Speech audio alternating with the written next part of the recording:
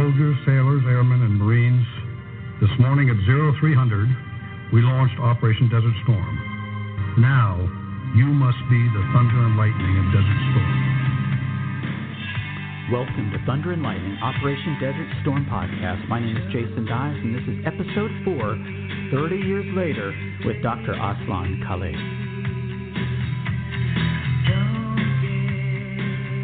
Now, here we are, episode 4 already, and still 30 years ago on the campus of San Antonio College. And one of the coolest things about that campus was they had their own radio station, KSYM, and they played what was referred to as college music or alternative music, and it was just a really cool station. It was on the old FM band, frequency modulation band, and that song, Concrete Blonde's Joey, was one of those songs you didn't always hear on what was called Top 40 radio or rock and roll, or certainly not the country music stations, of which there were plenty of in 1990. Well, if you listened to last week's episode, I talked about that amazing experience of meeting, not really meeting, but getting to know Dr., at the time, Professor Asslan Khaligh.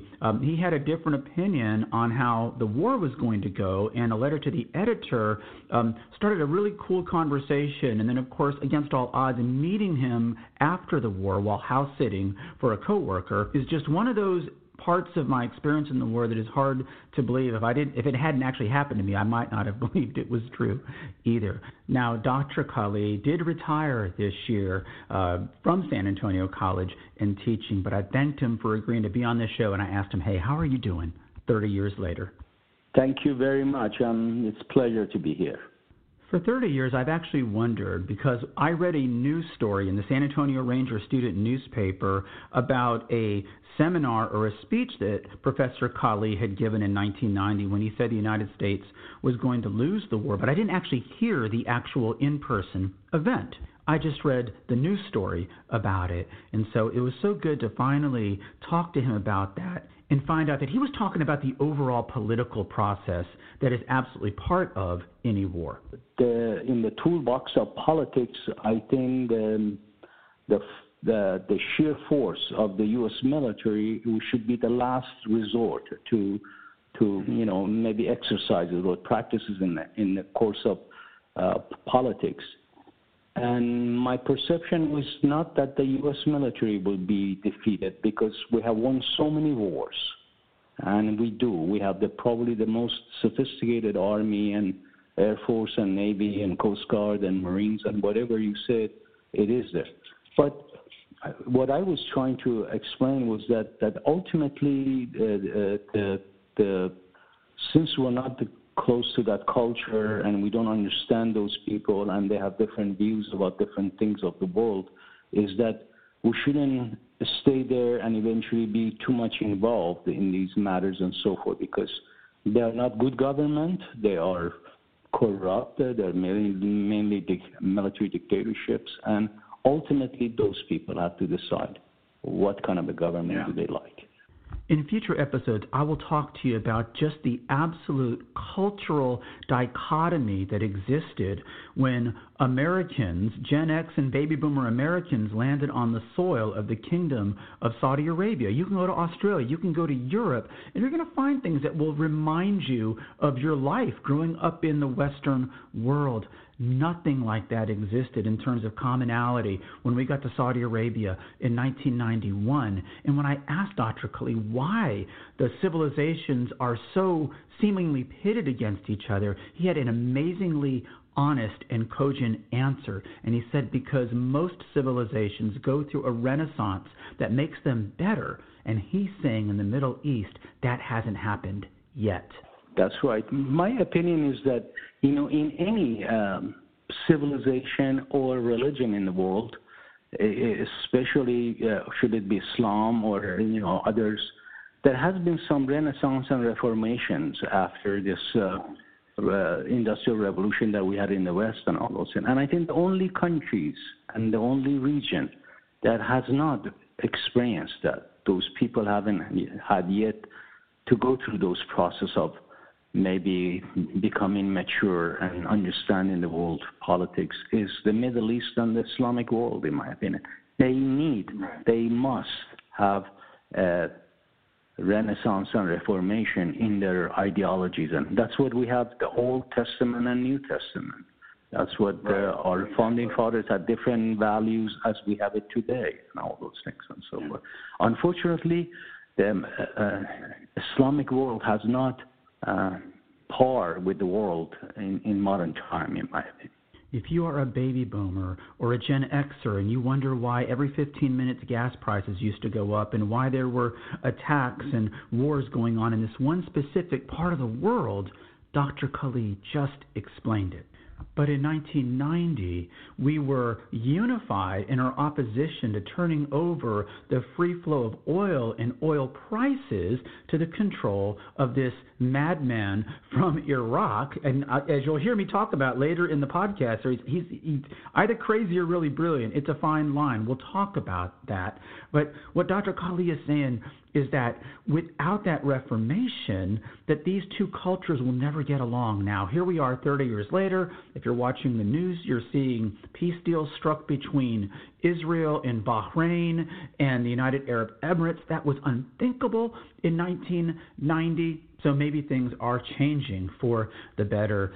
Next, I talked to Dr. Khaligh about the only time I ever had some doubts about the outcome of the war was based on something I saw on CNN back in 1990.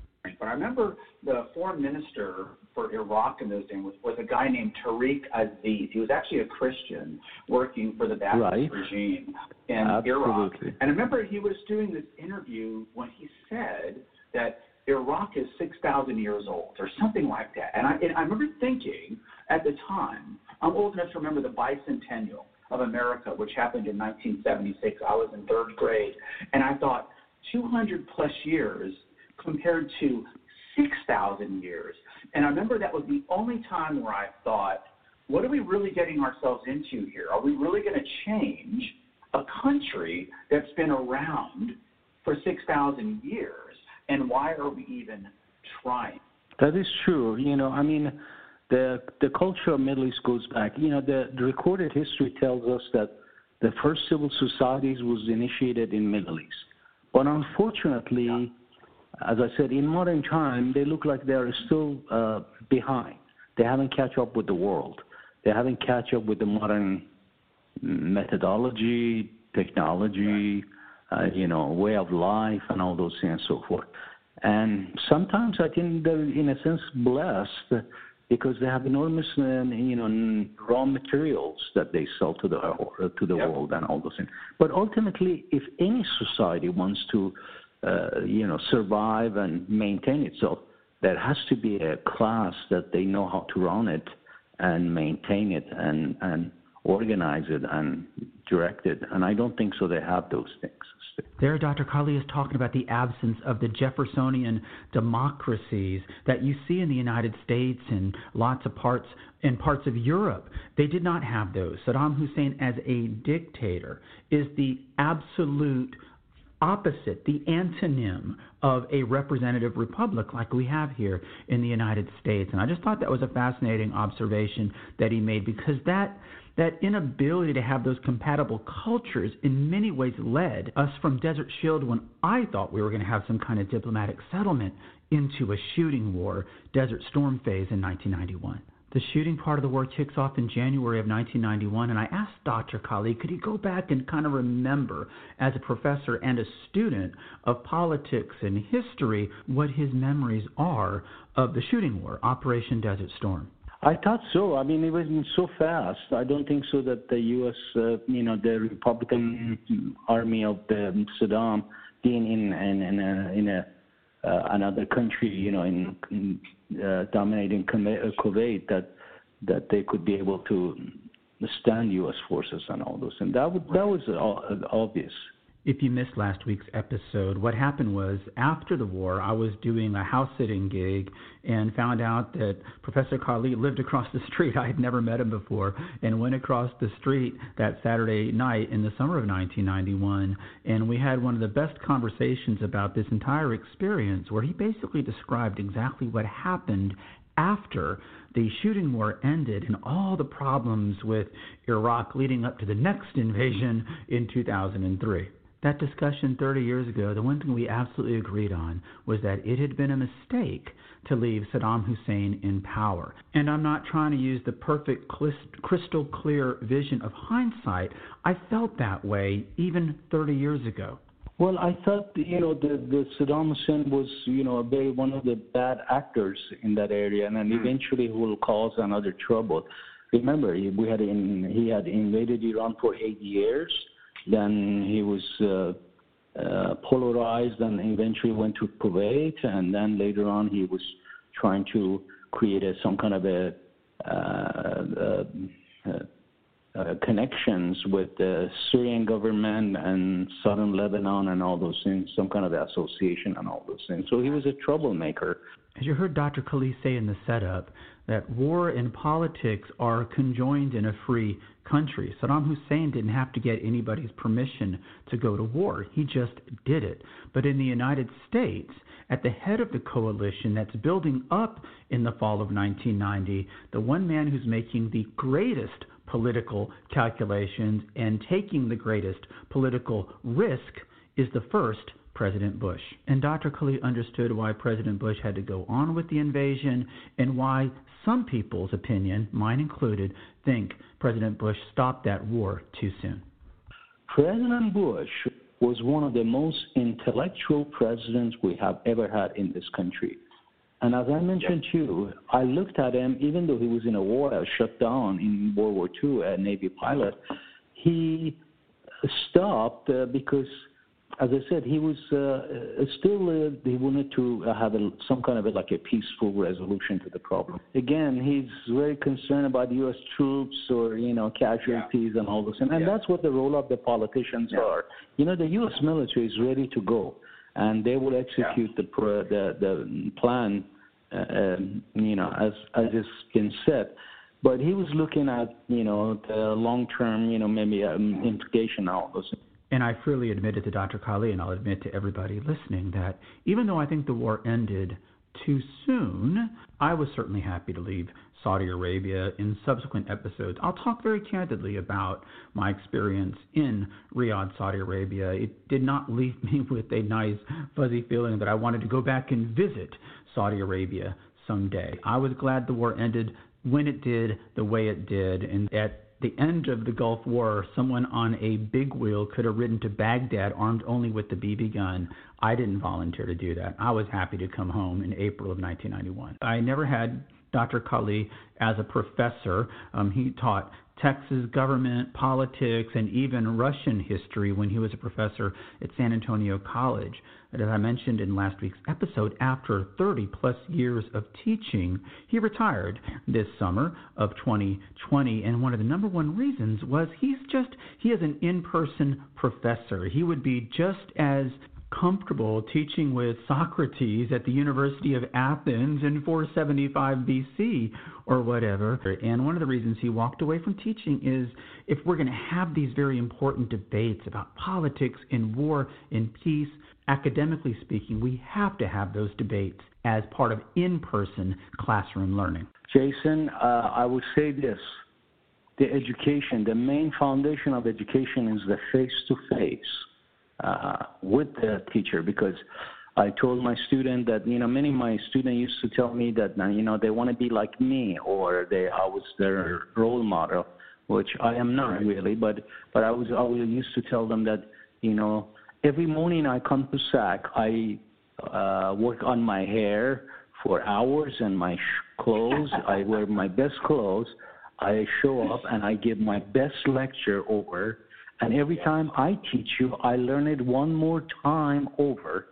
And just look up to me. I'm on time. I'm on the board. I'm in the discussion. I'm engaging you. We have free talk, and you're learning. And I hope the environment could go back. I don't have that much faith in internet or long distance education. I don't either. Dr. Khaligh told me that he hopes we get back to in-person classes, especially. at the college level, and I agree, by the way, especially in liberal arts, in history and politics and government. It's good for students to have that exchange of ideas and even a debate, and it's best when that occurs face-to-face. It's not like math and chemistry where there is one definitive answer. Algebra and geometry, those things, there's really not a lot of debate that happens in algebra class because numbers equal other numbers.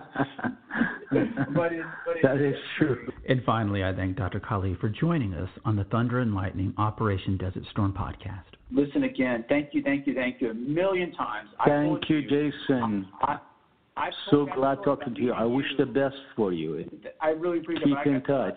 Dr. Khaligh still resides in San Antonio, Texas, and I told him off the air that if we get those in-person classes back, I hope he'll consider coming out of retirement and maybe teaching 1 or 2 classes. Plenty of professors do that kind. You don't have to take a full load. You can go and be a visiting professor, and he's got such a great command of that part of the world that it was a wonderful part of that experience, preparing to go to the war, being in the war, then coming back, and having somebody like that as a resource to talk to. And I absolutely enjoyed 30 years later getting reconnected with him. I must tell you, in terms of teaching style, no one empowered me to tell people how to teach, but I sense that on college campuses circa 2020 that there is an academic epidemic of intolerance that comes not just from the intolerant student mob, but sometimes from the professors themselves. And Dr. Khaligh is not one of those people. I've spoken to him quite a bit since I reconnected with him a couple weeks ago, and I cannot tell you who he's voting for. To him, he is the facilitator of topics and ideas, and he believes that the free flow of ideas in a free society is how we avoid getting into these conflicts and getting into these unpleasant wars at every level, at the government level, at the academic level, and all the things that go into formulating a country's foreign policy, especially in America, where public opinion drives a lot of that. And so it's just absolutely wonderful talking to Dr. Khaligh. And I thought it was a good time after 3 episodes to bring in a guest to share his unique perspective of everything relating to Operation Desert Shield and Desert Storm.